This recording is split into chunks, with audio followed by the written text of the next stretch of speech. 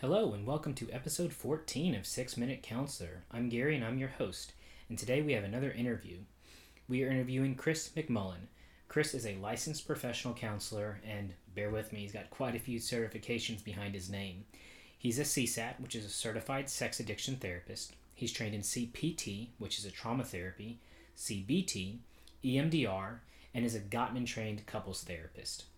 Chris is the group practice owner of Anew Counseling in Fort Worth, Texas. Chris is passionate about normalizing the process of getting help. He believes that counseling isn't for the broken or weak, but for everyone and anyone who would like some help reaching goals or discussing concerns they might have. Chris believes that there is no shame in reaching out for help and would like to see that stigma go away. So I'll let you know during this interview, it is geared a little bit more towards clinicians who are either in private practice, would like to go into private practice, or just curious about it. But there's also some really good things for people just who might be curious about what is a private practice therapist. As always, I will have all of Chris's contact information on my website, youareworthitcounseling.com, as well as my Facebook and Instagram pages. I hope you enjoy the interview.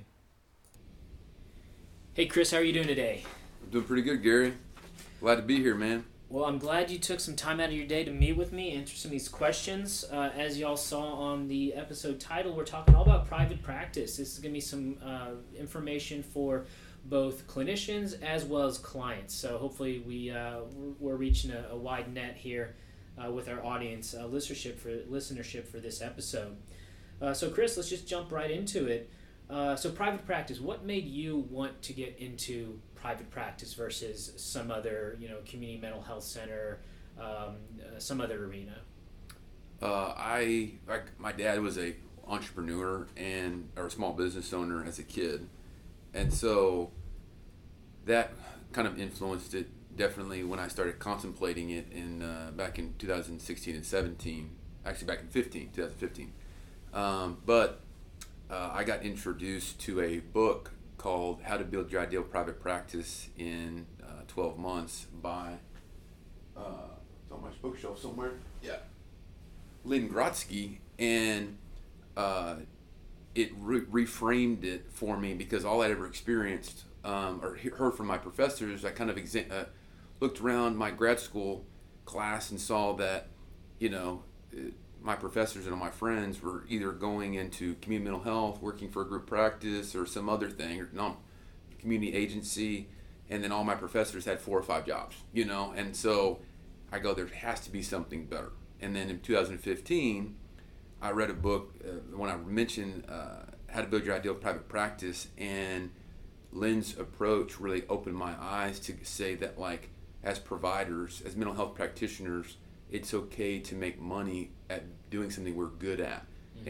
And it kind of changed the perspective, because prior to that, my schooling indirectly kind of influenced that, like, it was more about helping people than, being able to take care of yourself, mm-hmm. Financially. And that book kind of said you don't have to be mutually exclusive. Yeah. And that kind of started my journey back in 2015 to start moving towards private practice.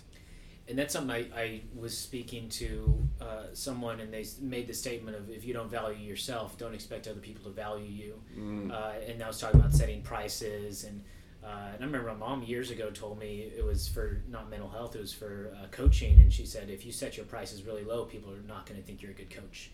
I was like, you got a point. So yeah, I do think I like your statement there that it's okay to make a decent living doing what you're doing.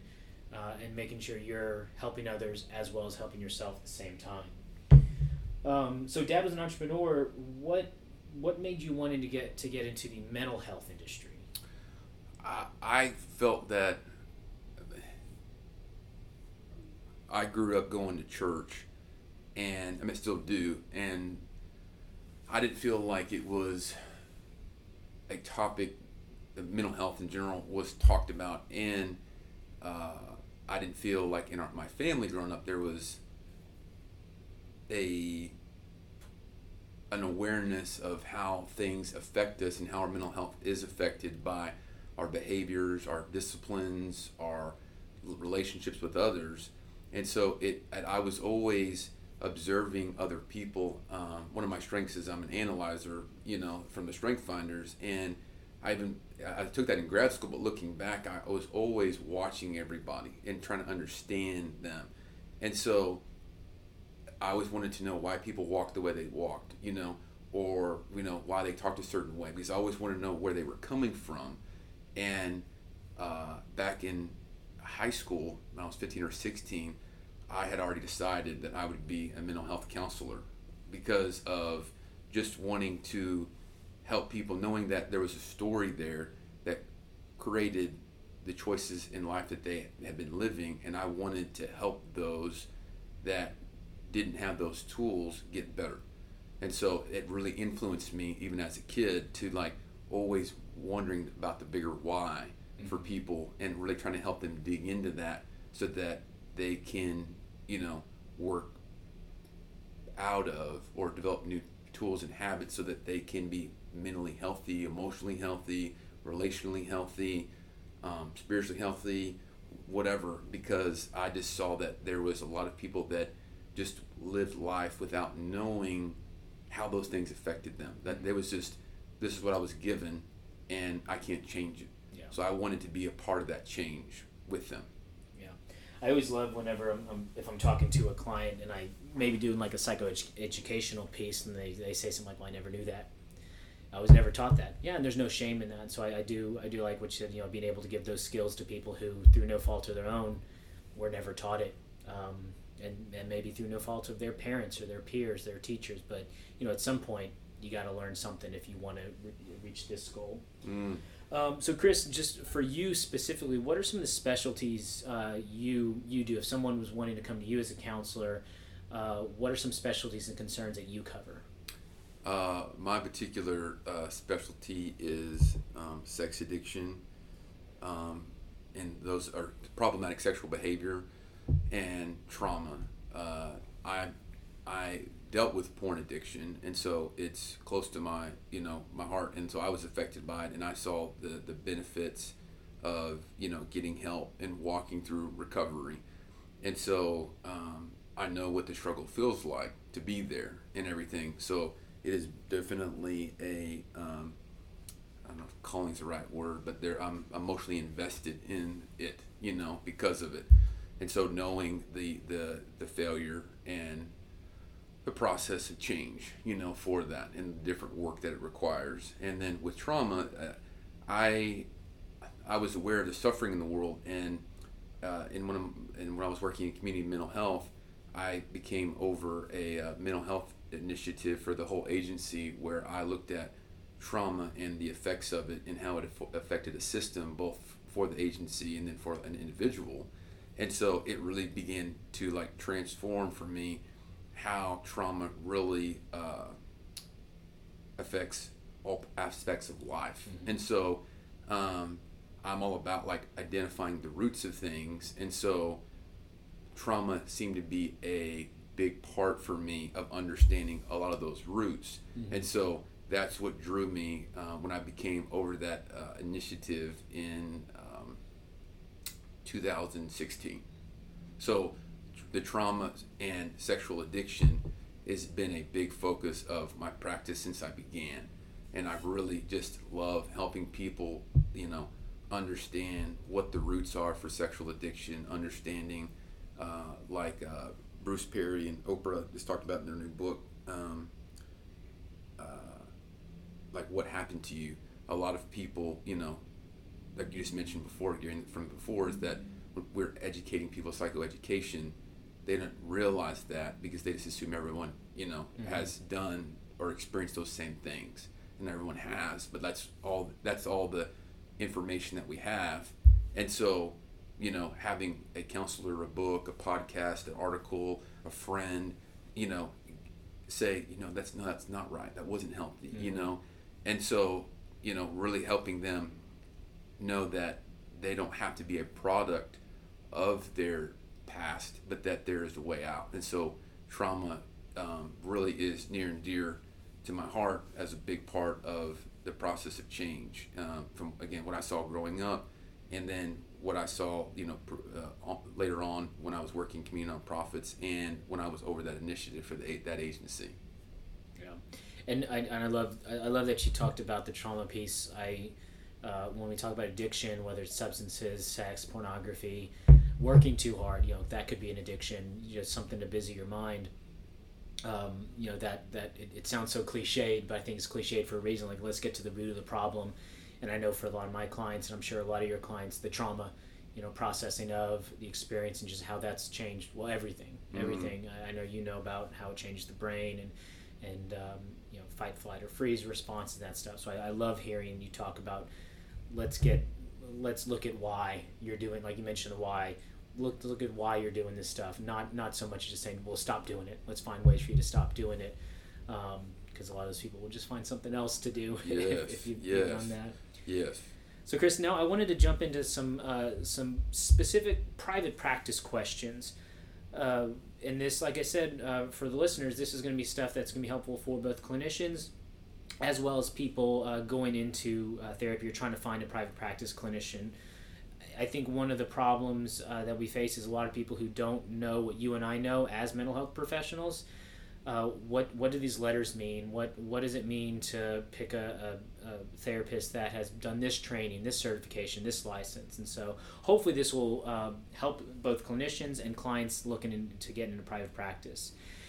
And so for clinicians, for some of those, and I was in this boat earlier this year, who want to go into private practice, what are some of the main considerations they should take when going into private practice?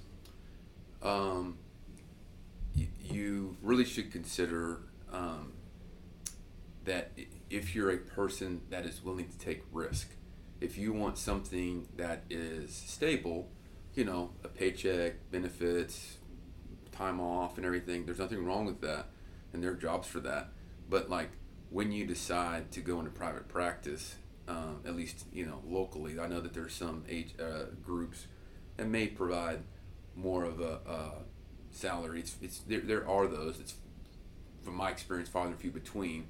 But like you're often maybe working underneath either a group or on your own, and like you're the one covering all the expenses. Or if you're in a group practice, you are having the group owner cover some of those for you, but there's some still risk on your end. So like if you're willing to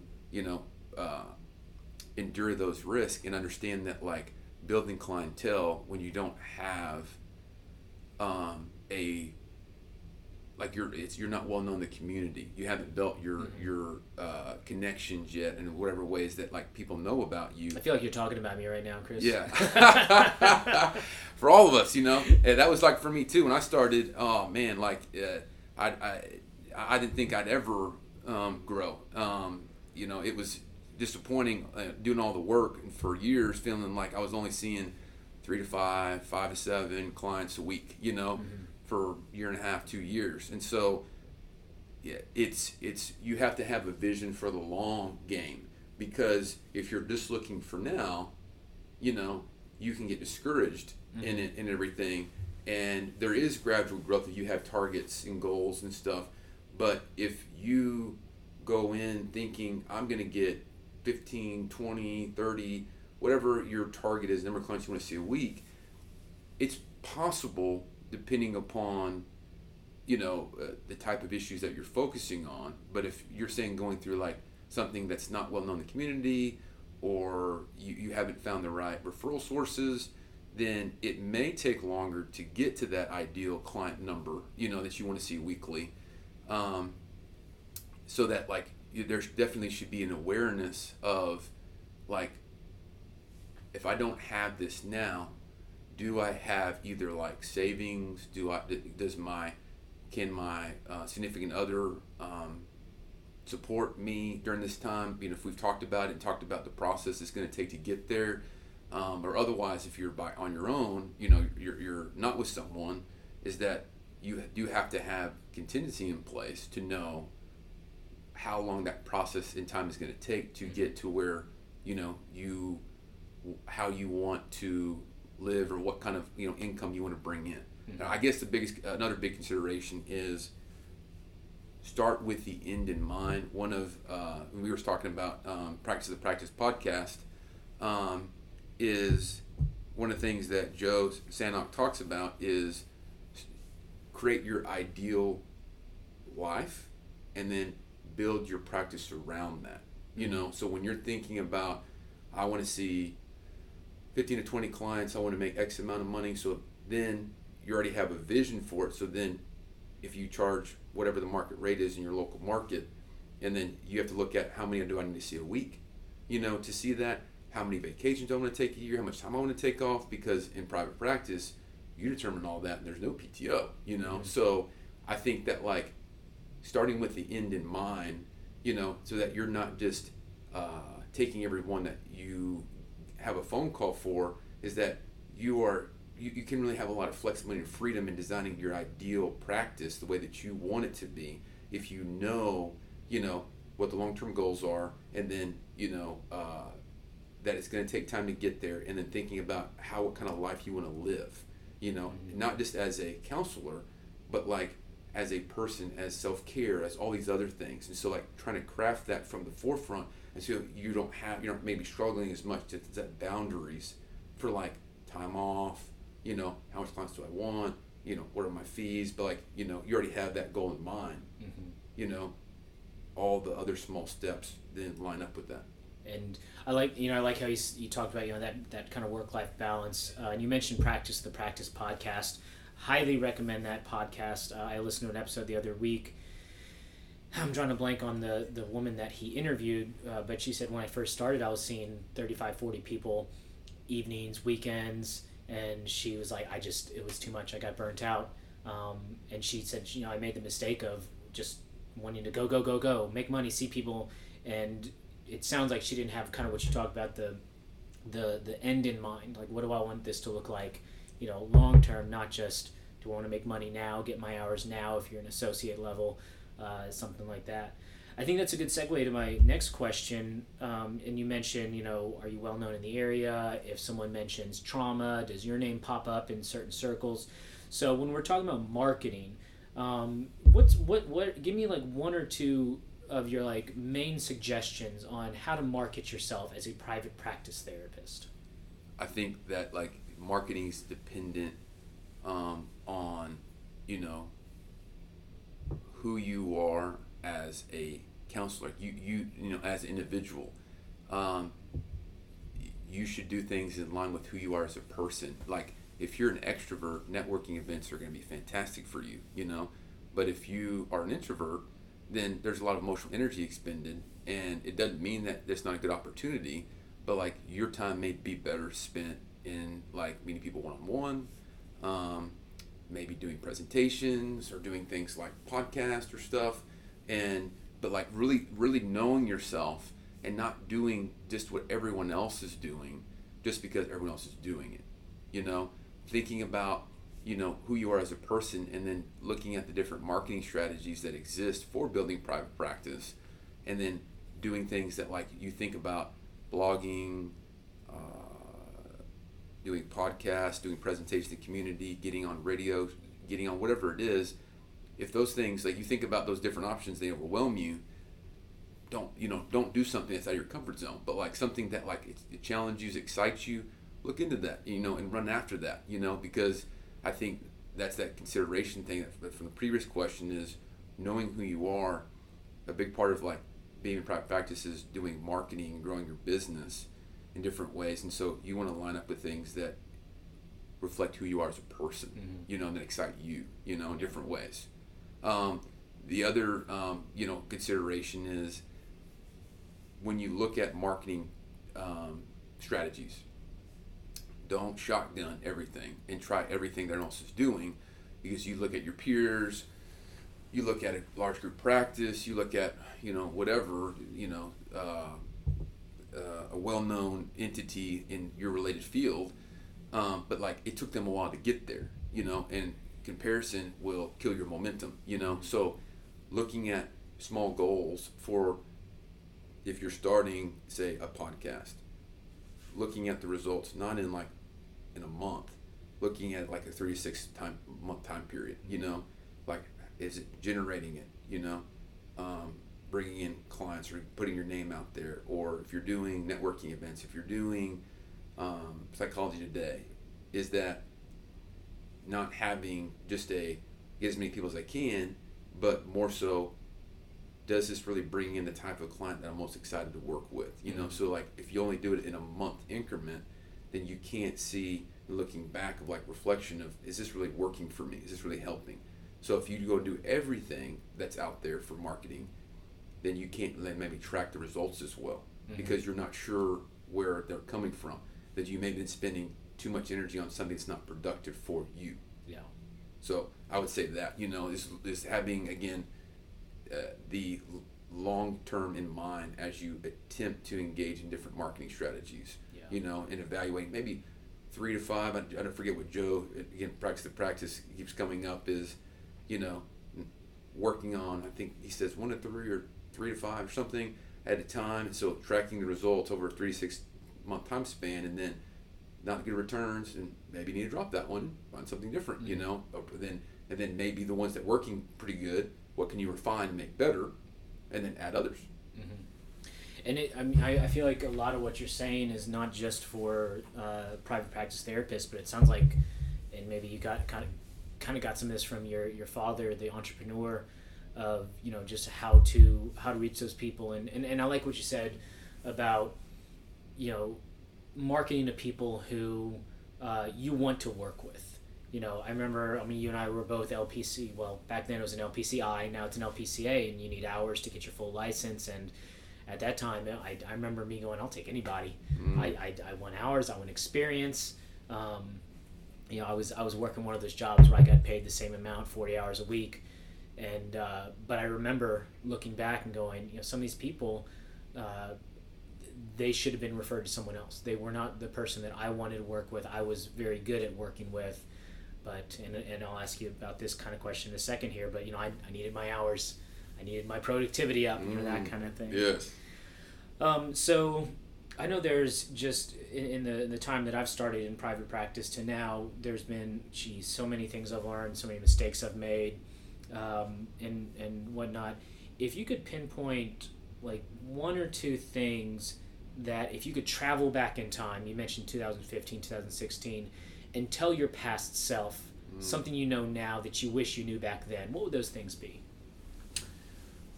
Put yourself around a community of like-minded people. You know, it's one thing to listen to podcasts and articles and stuff. It's another thing to like be around people that are idea creative, or, you know, not necessarily creative type in like artistic, that's part of it, is more so is that they're pushing themselves, you know, to grow. You know, if you're around, like we were talking about earlier about clients, and, you know, when you're thinking about considerations when you're looking into counselors, private practice counselors is you are like the people you're around. And so if you have a bunch of people that are growing and challenge themselves in understanding marketing, understanding business, understanding, you know, who they best work with, and they're always looking to get better and everything, that's motivating, you know. And like when you're close in proximity, that like that energy, or, you know, that excitement for that kind of growth, like, is contagious, you know. And so I think putting yourself around a community of like-minded people is critical, because of you know, that inspiration provides more growth for you. I like that. Yeah, and that sounds like, just, you know, you kind of mentioned the intentionality of it, like, or that, I think that might have been before we started recording, but, you know, being more intentional about what you're doing, and not just like you mentioned the shotgun, you know, method of, you know, I want to see everyone and everything at any time. I'm free, this, that, and it's like, okay, well, you know, you use the term jack of all trades but master of none.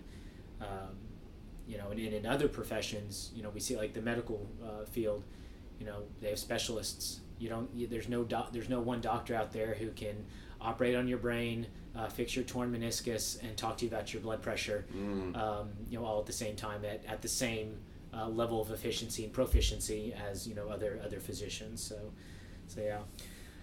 So this next one is a little bit more for those listening to this episode that are thinking, maybe I want to talk to somebody, maybe I want to go see a therapist, but I have no clue where to start. So this is a two-parter. The first part is what are some of the main things clients need to be looking for when they're trying to pick a private practice therapist? And the second part of this is what red flags should people be aware of?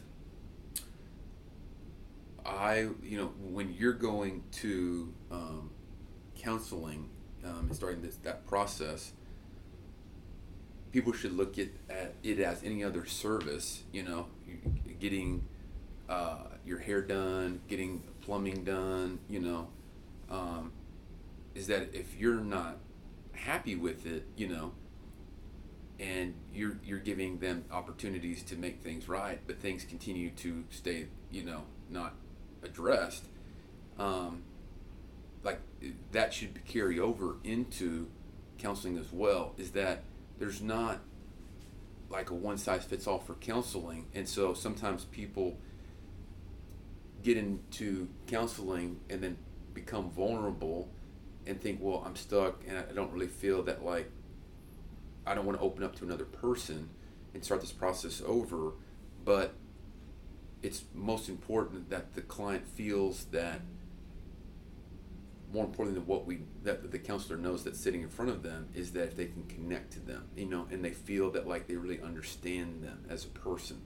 And so, if that's not established, in the first couple of sessions, then it won't matter what the counselor knows as much as do you feel comfortable with that person, And so I would encourage people to, if you don't feel like you can really open up and they feel like they get you and that you're connecting to them, then you may not be as open or trusting and transparent with that person. Not because they're not a good person or you don't like them, it just may not be the best fit, for you, And so considering that, so that because you're putting an investment in your time and money into, addressing your mental health in its various forms. And so, like, it's considering it as an investment, and are you getting a good return for the time and the money that you're putting in for yourself? So I'm going to throw you a curveball here, because I've heard this a lot where people said, well, I saw this counselor for X amount of sessions, months, and I really didn't like them, or I didn't, but they say I didn't say anything about it, or sometimes this happens, they say I just never went back to them. I just didn't answer their phone calls.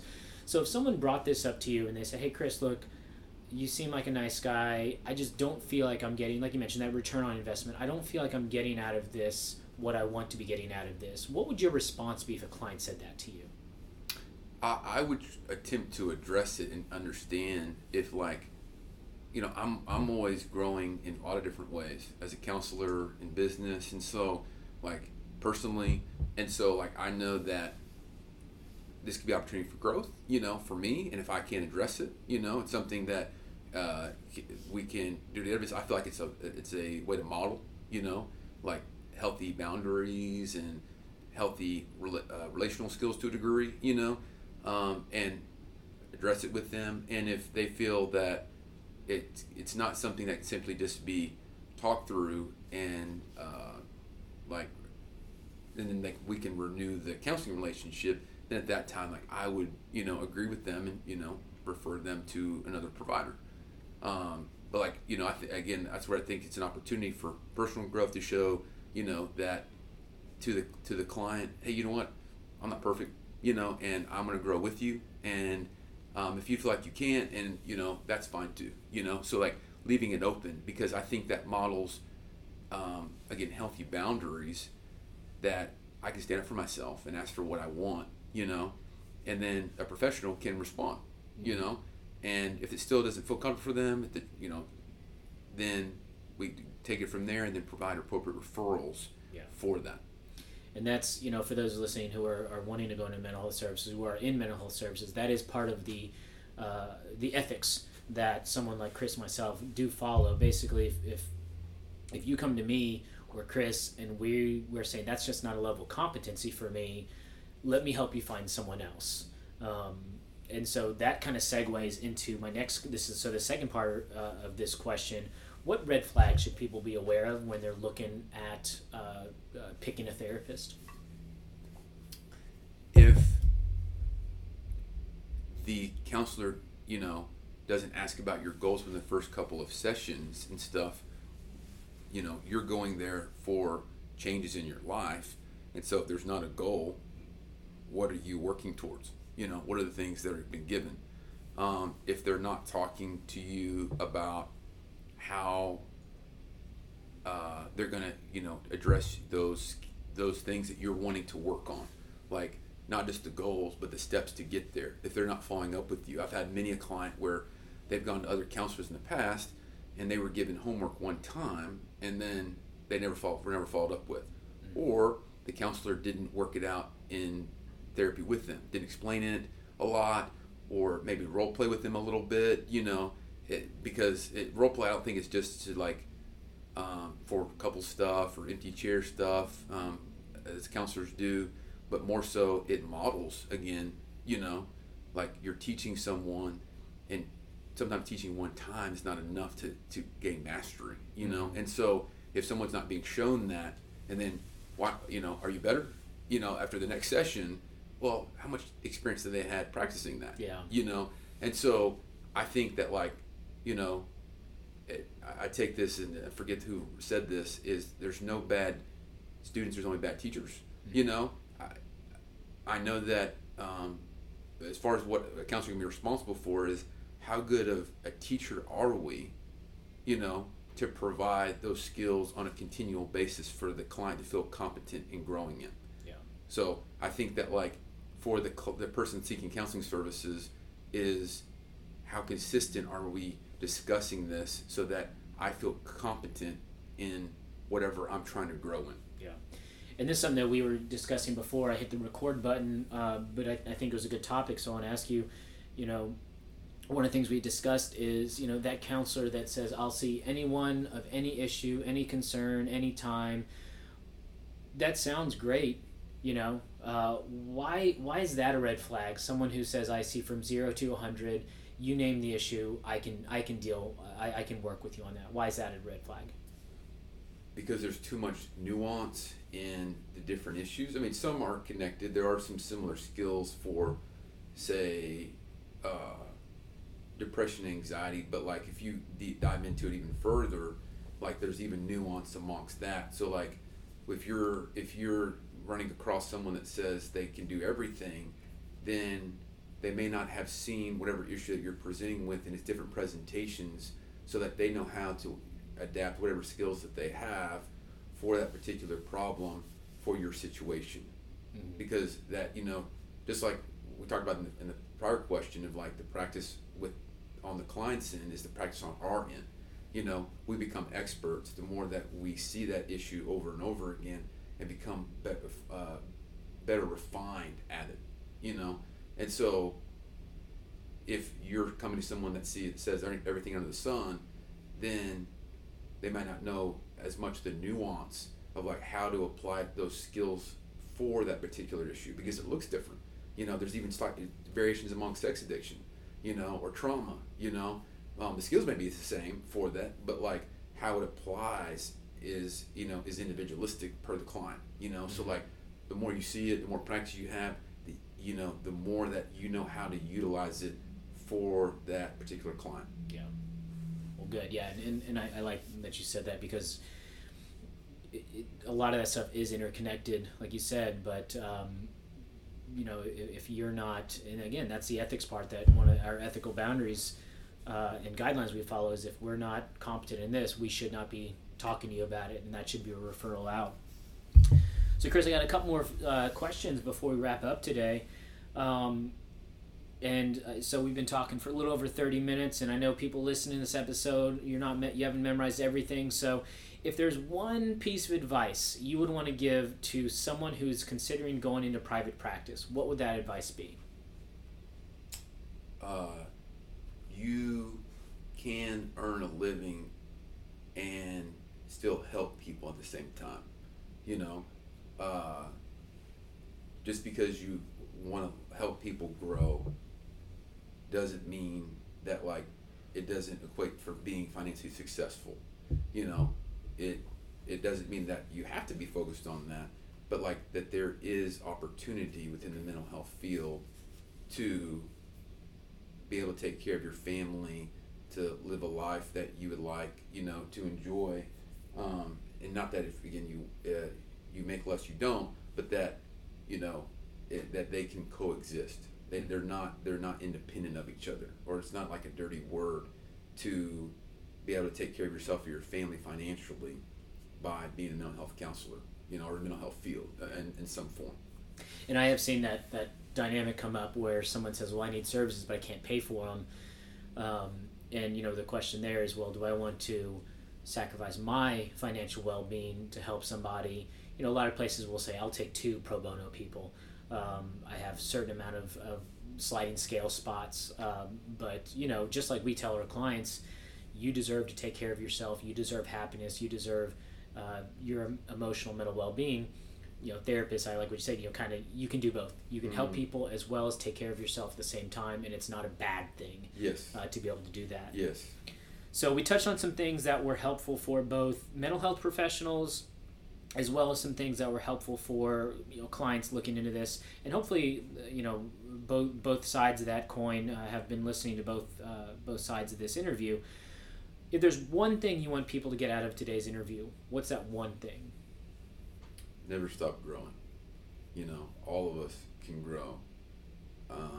It is, we determine it by our mindsets, like how we wake up every day, whatever it's in, as a counselor, as a client, in a profession, in a relationship, is that we only stop growing when we tell ourselves nothing can change. Nothing can get better. It may feel like that in the beginning if you've been doing something for a long time, but like you follow that train of thought out, then things will be the same a year from now, 5 years from now, 10 years from now. And so just by focusing on one thing you want to change, and you start to gain competency, or that seeing success and motivation that you can do things, then it starts to encourage you that you can do more. So like, you know, allowing growth to be a part of your mindset in all areas of your life. I like that. Yeah. I know that people have said something like, the day I stop learning is the day I need to quit doing what I'm doing.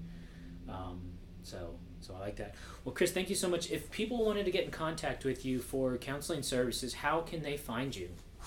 They can go to Anew Counseling, DFW.com, and sign up for a 15-minute consult with our practice's intake coordinator. They can also call the practice number at 817-442-6818 as well, to get set up that way. So, and then we'll get them set up from there. Perfect. And for those of you who are like me, who listen to podcasts in the car on the way to work or driving, and you're not able to write that down, that information will be available on my Facebook page, my Instagram page, as well as my website, youareworthitcounseling.com. So if you're not able to write that down, I will have that information available. Hello, and welcome to episode 14 of 6 Minute Counselor. I'm Gary, and I'm your host. Today we're doing another interview, and we are interviewing Chris McMullen. Chris is a licensed professional counselor and has got quite a few different certifications behind his name, so bear with me with these. He is a certified sex addiction therapist, or a CSAT. He's trained in CPT, which is a therapy for trauma, CBT, EMDR, another trauma therapy, and is a Gottman-trained couples therapist. Chris is the group practice owner of Anew Counseling in Fort Worth, Texas. Chris is passionate about normalizing the process of getting help. He believes that counseling isn't for the broken or weak, but for everyone and anyone who would like some help reaching goals or discussing concerns they may have. Chris believes that there's no shame in reaching out for help and would like to see that stigma go away. So this interview that I did with Chris, it is geared a little bit more towards clinicians who are either in private practice, interested in going into private practice, but there's also some really good tidbits for those just interested in what is a private practice therapist. As always, I'll have all the information for Chris, his website, how to contact him, on my website, youareworthitcounseling.com, as well as my Facebook and Instagram pages. Hope you enjoy the interview. To you in local or several different places. So Chris, thank you so much. I appreciate you taking time out of your very busy schedule to sit down and chat with me, and I hope you all enjoy the interview. Thanks, Gary. And now a disclaimer. This podcast is not intended to be a substitute for professional mental health diagnosis or treatment. If you have serious questions or concerns about your mental health, please speak with a mental health professional or other qualified health providers with any questions you may have regarding your mental health.